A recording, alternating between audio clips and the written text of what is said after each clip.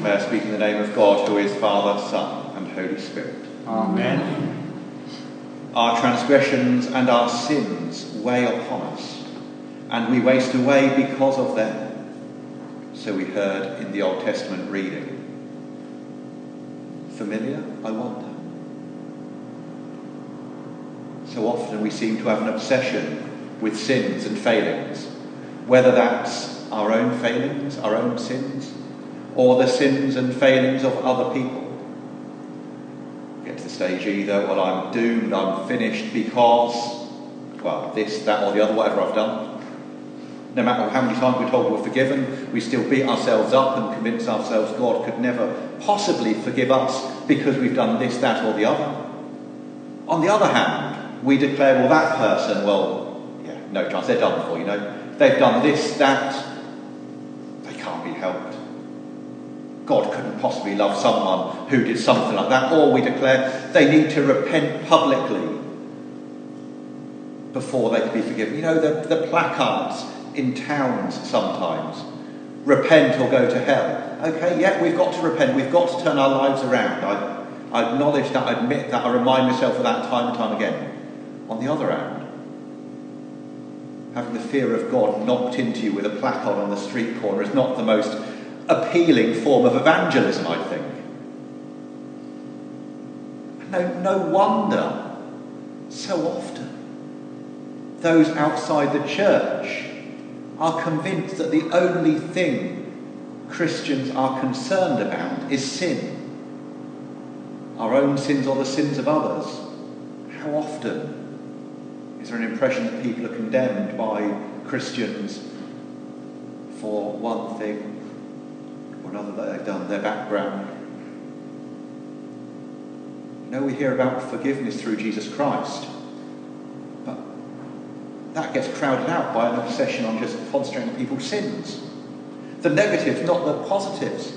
Yes, of course, we need to look at our lives. We need to turn around, refocus on Jesus time and time again. Yes, we mess it up. Yes, we turn away, then we come back again. Hopefully 2 steps forward, 1 back. We need to repent.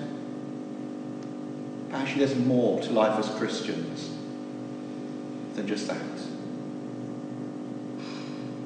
In fact, that sorting out conflicts, sorting out sin, sorting out failings is addressed by Jesus in the Gospel reading. Sort it out with the person. If that don't work, have a couple of people try to help. If not, have an involvement with the whole church. If even that fails, well, yes, the person might be sent out, cast out for a while.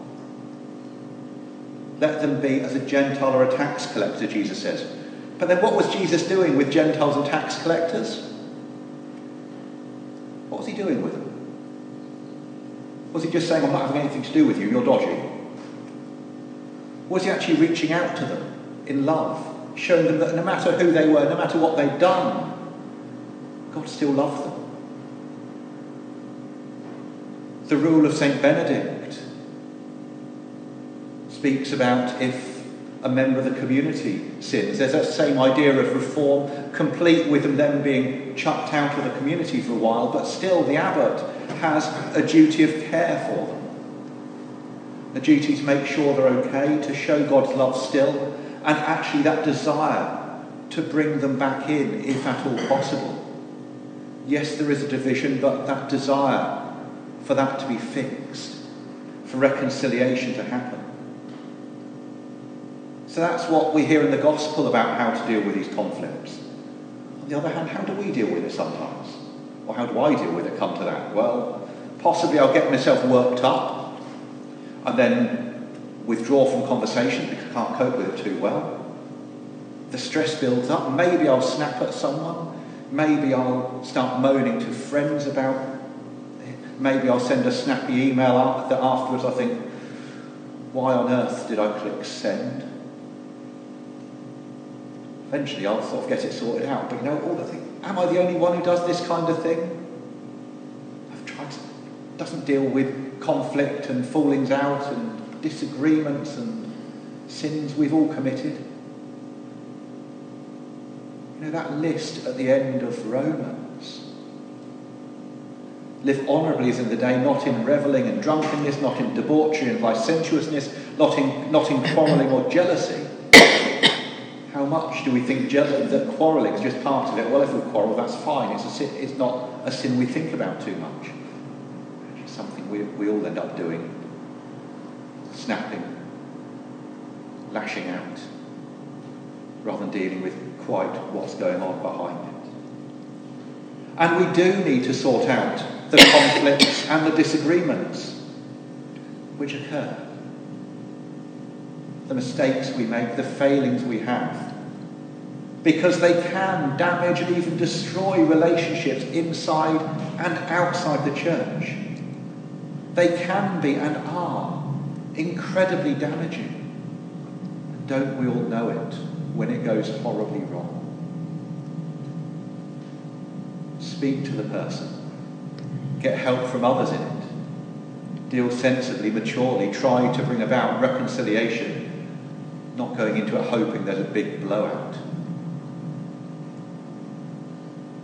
Sin. Recognition of sin.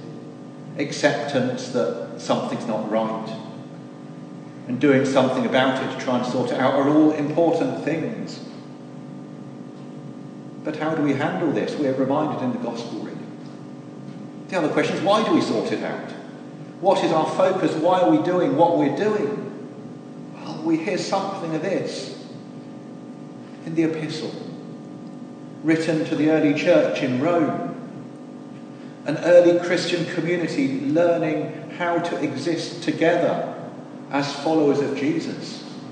A new way of life which no doubt will have had all kinds of teething problems, as any new way of life, any new start does, as we try to work out with our different places, different backgrounds, different agendas, different prejudices, everything else, all lumped together in a new community, in a new relationship. How do their expectations work even? We all expect slightly different things. We all do things in slightly different ways. The community was trying to work through all of this. And Paul reminded them, the one who loves fulfills the law. That's at the heart of it. The one who loves. Not the one who rejoices at pointing out other people's failings. Not the one who loves to wear a hair shirt to show that they're a sinner. No. The one who loves. And Paul says, if love is a focus, that sorts out everything else. If you love, you're not going to go around murdering or robbing or anything else. If love is at the heart. You know the summary of the law. Jesus said, love the Lord your God. Love your neighbour as yourself. Love God, love neighbour, and the one we often forget, love ourselves. That's got to be love in action, not just some kind of theory or talk, but actually doing it, living that love. Paul reminds us, get this sorted, concentrate on love, and the other bits can fall into place. On the other hand, when we forget this, when everything else going on gets on top of us, including obsessions on sin, or the pressures of the world, pressures of life, for clergy, pressures of ministry even, it all starts to fall apart somewhat. We forget why we're doing things, even.